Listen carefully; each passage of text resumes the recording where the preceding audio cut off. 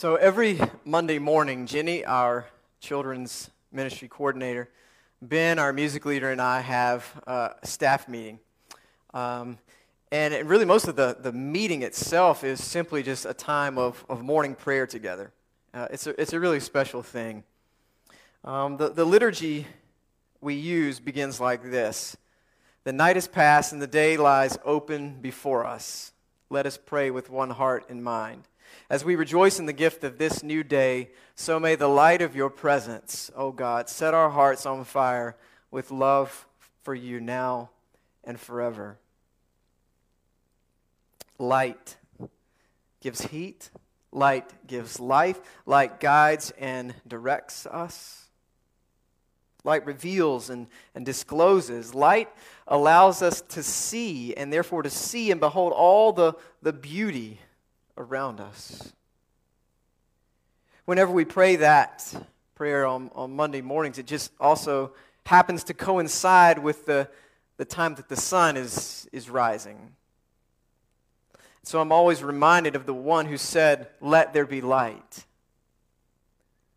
That God is on the scene. I'm reminded that just as the sun is constant and faithful, even more so, the God who says, "I am." I'm reminded that I will not journey through this particular day alone, that I will have God's presence to guide, to give hope.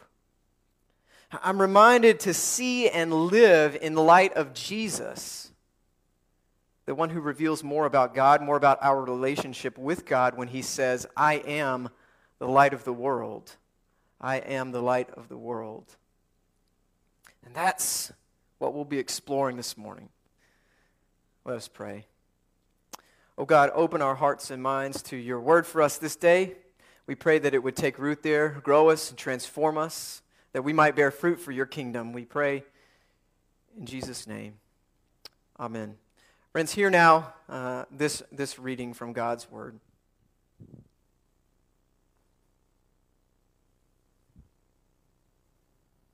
From the Gospel of John, chapter 8, verses 12 through 20. Listen for God's word. Jesus spoke to the people again, saying, "I am the light of the world. Whoever follows me won't walk in darkness, but will have the light of life." Then the Pharisees said to him, "Because you are testifying about yourself, your testimony isn't valid." Jesus replied, "Even if I testify about myself, my testimony is true. Since I know where I came from and where I'm going, you don't know where I come from or where I'm going. You judge according to human standards, but I judge no one. Even if I do judge, my judgment is truthful because I'm not alone. My judgments come from me and from the Father who sent me. In your law it is written that the witness of two people is true. I am one witness concerning myself, and the Father who sent me is the other." They asked him, "Where is your Father?" Jesus answered, "You don't know me and you don't know my Father. If you knew me, you would also know my Father." He spoke these words while he was teaching in the temple area known as the treasury. No one arrested him because his time hadn't yet come. This is the word of God for us, the people of God. Thanks be to God.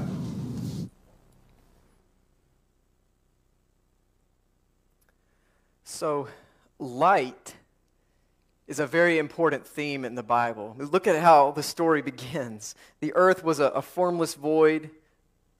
Darkness covered the face of the deep, and God said, "Let there be light." And there was light, and God saw that the light was good. Light is the very first thing that God speaks into existence. Light is also the last thing. In Revelation, the description of the new heavens and the new earth goes like this: there will be no more night. They need no light of a lamp or sun, for the Lord God will be their light. God calls Israel, God's people, to be a light to the nations so that all people will see salvation of God. The prophet Isaiah pointing towards Israel's Messiah, Savior, uses images of light. Arise, shine, for your light has come. Or the people who walked in darkness have seen a great light. John's Gospel, where our lesson came from this morning, opens in chapter 1 by saying the light shines in the darkness, and the darkness does not extinguish the light. Whenever God comes onto the scene, light is present. Jesus wants to make it abundantly clear that God has come onto the scene in and through him when he declares in front of his Jewish audience in the middle of the temple that he is the light of the world. I am the light of the world, Jesus says. Whoever follows me will not walk in darkness, but will have the light of life. The timing of this self-revealing statement of Jesus is important and telling. In chapter 7, just the chapter before, we're told that it is the festival of booths.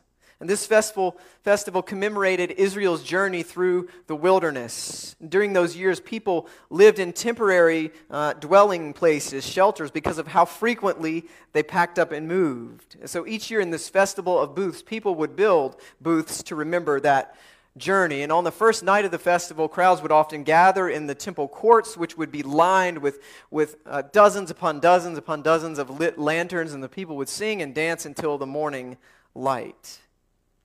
Because remember, this wilderness journey that the people remembered, it was in this journey that the people knew to move because of God's guidance. And that guidance took the form of a pillar of fire by night, and by day a pillar of cloud or smoke. So they knew it was time to move when the pillar moved.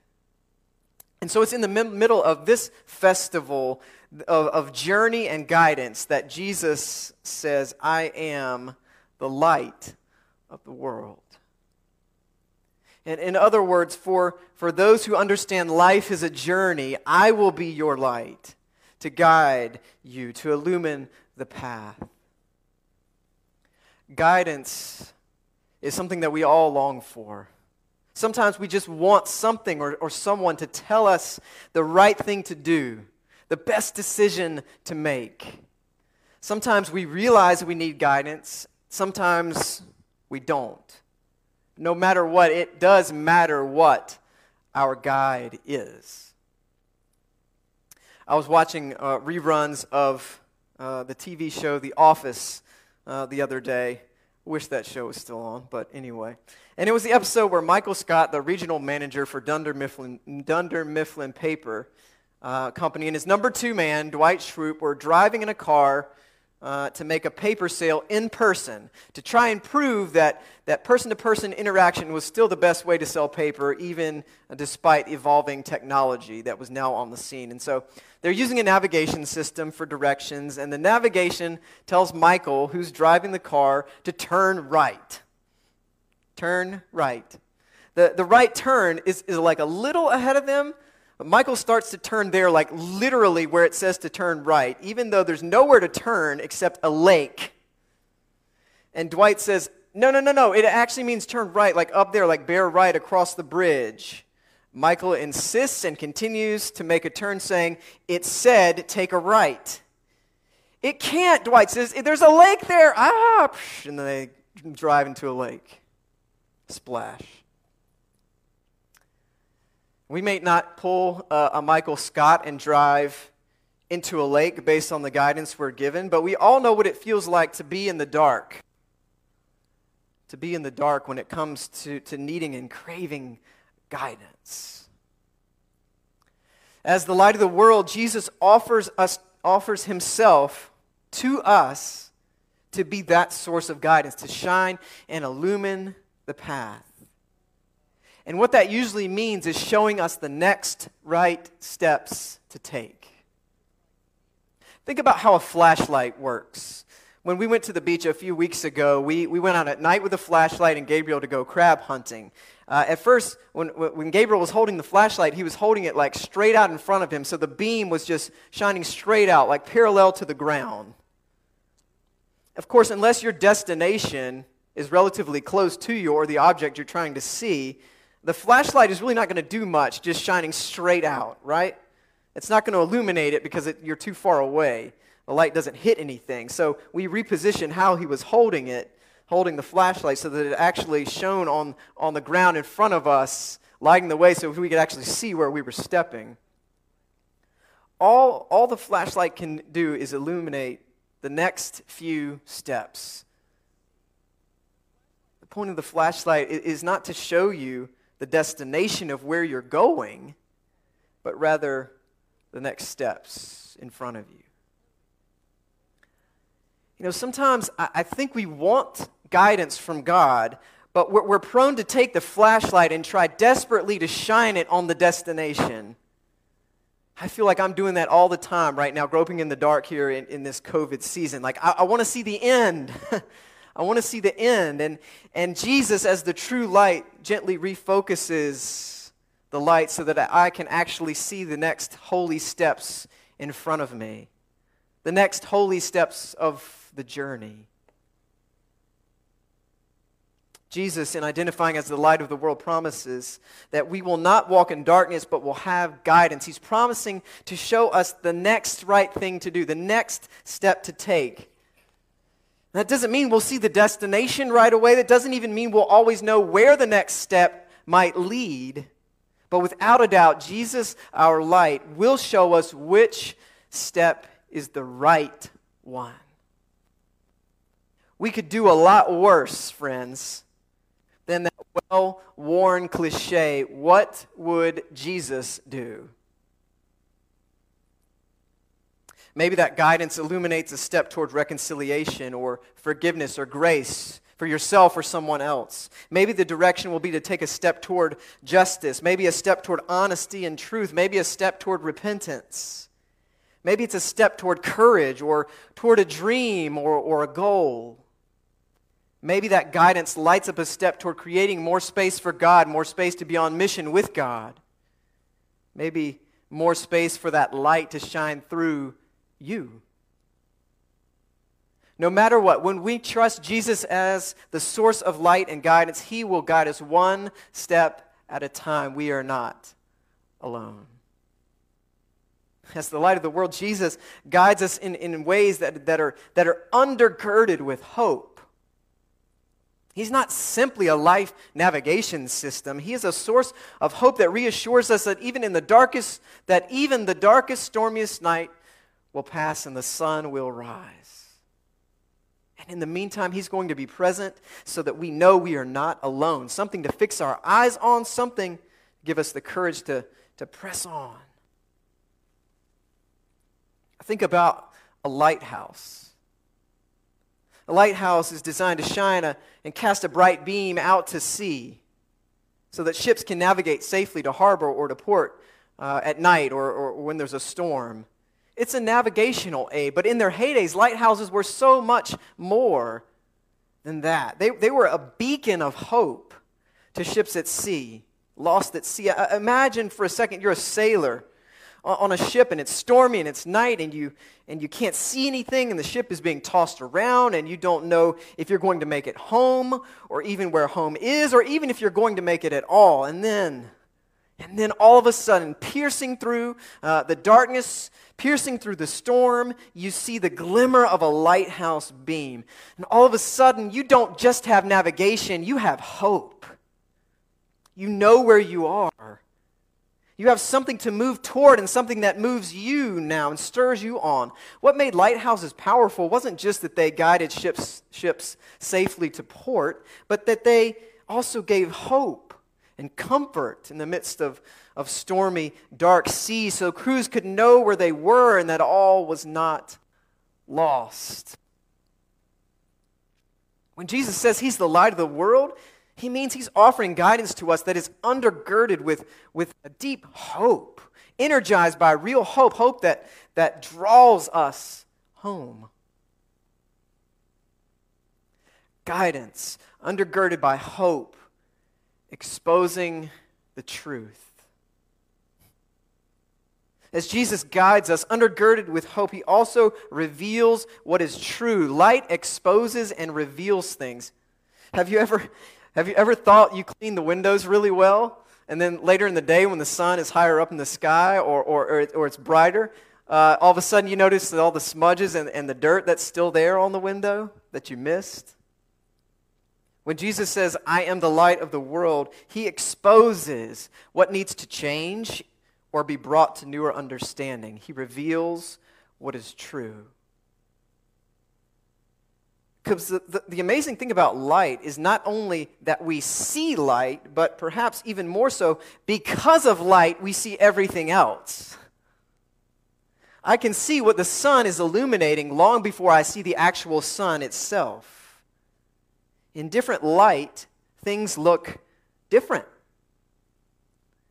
What if Jesus is the light of the world because by him and through him we are supposed to see? In fact, perhaps we can only rightly see anything. Perhaps we can only get the truth in light of Jesus. We see that in the passage. Many in the crowd believe him. They understand the truth and see him truly to be the Messiah. When the Christ comes, will he do more amazing things than this man does? Others could not see the truth about who he was, chose not to see in many cases, and were affected then walking in darkness.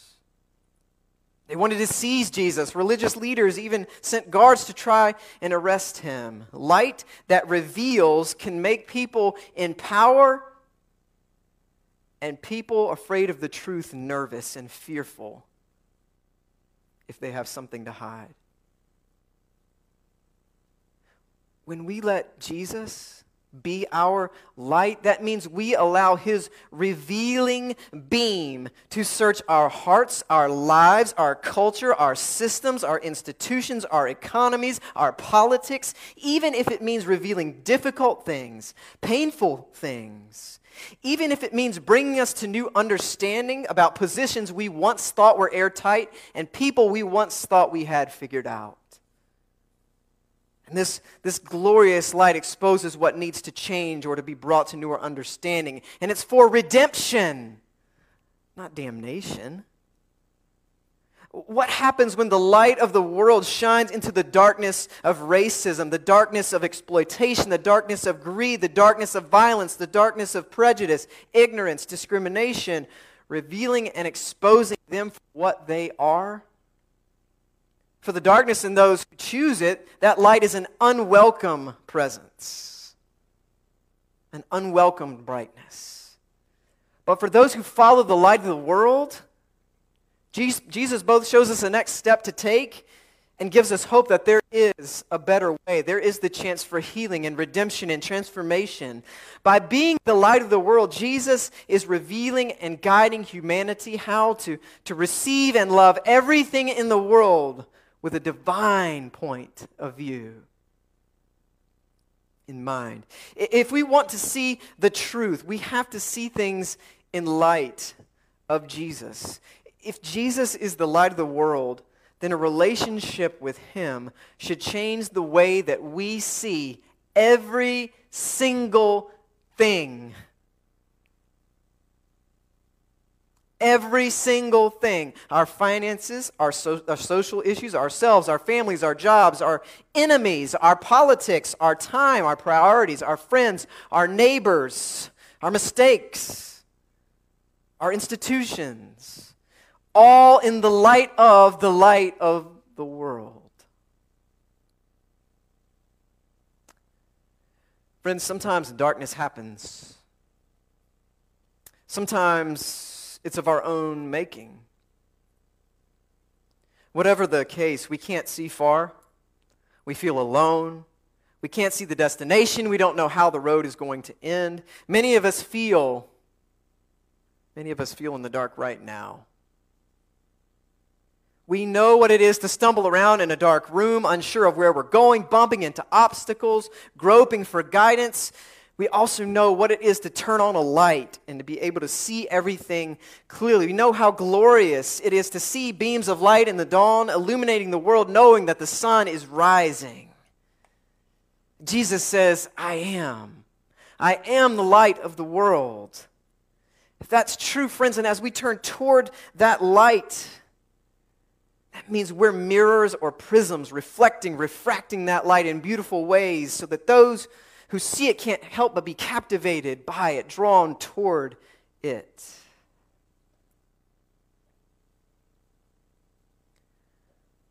The night has passed, and the day lies open before us. As we rejoice in the gift of this new day, so may the light of your presence, O God, set our hearts on fire with love for you, now and forever. Amen.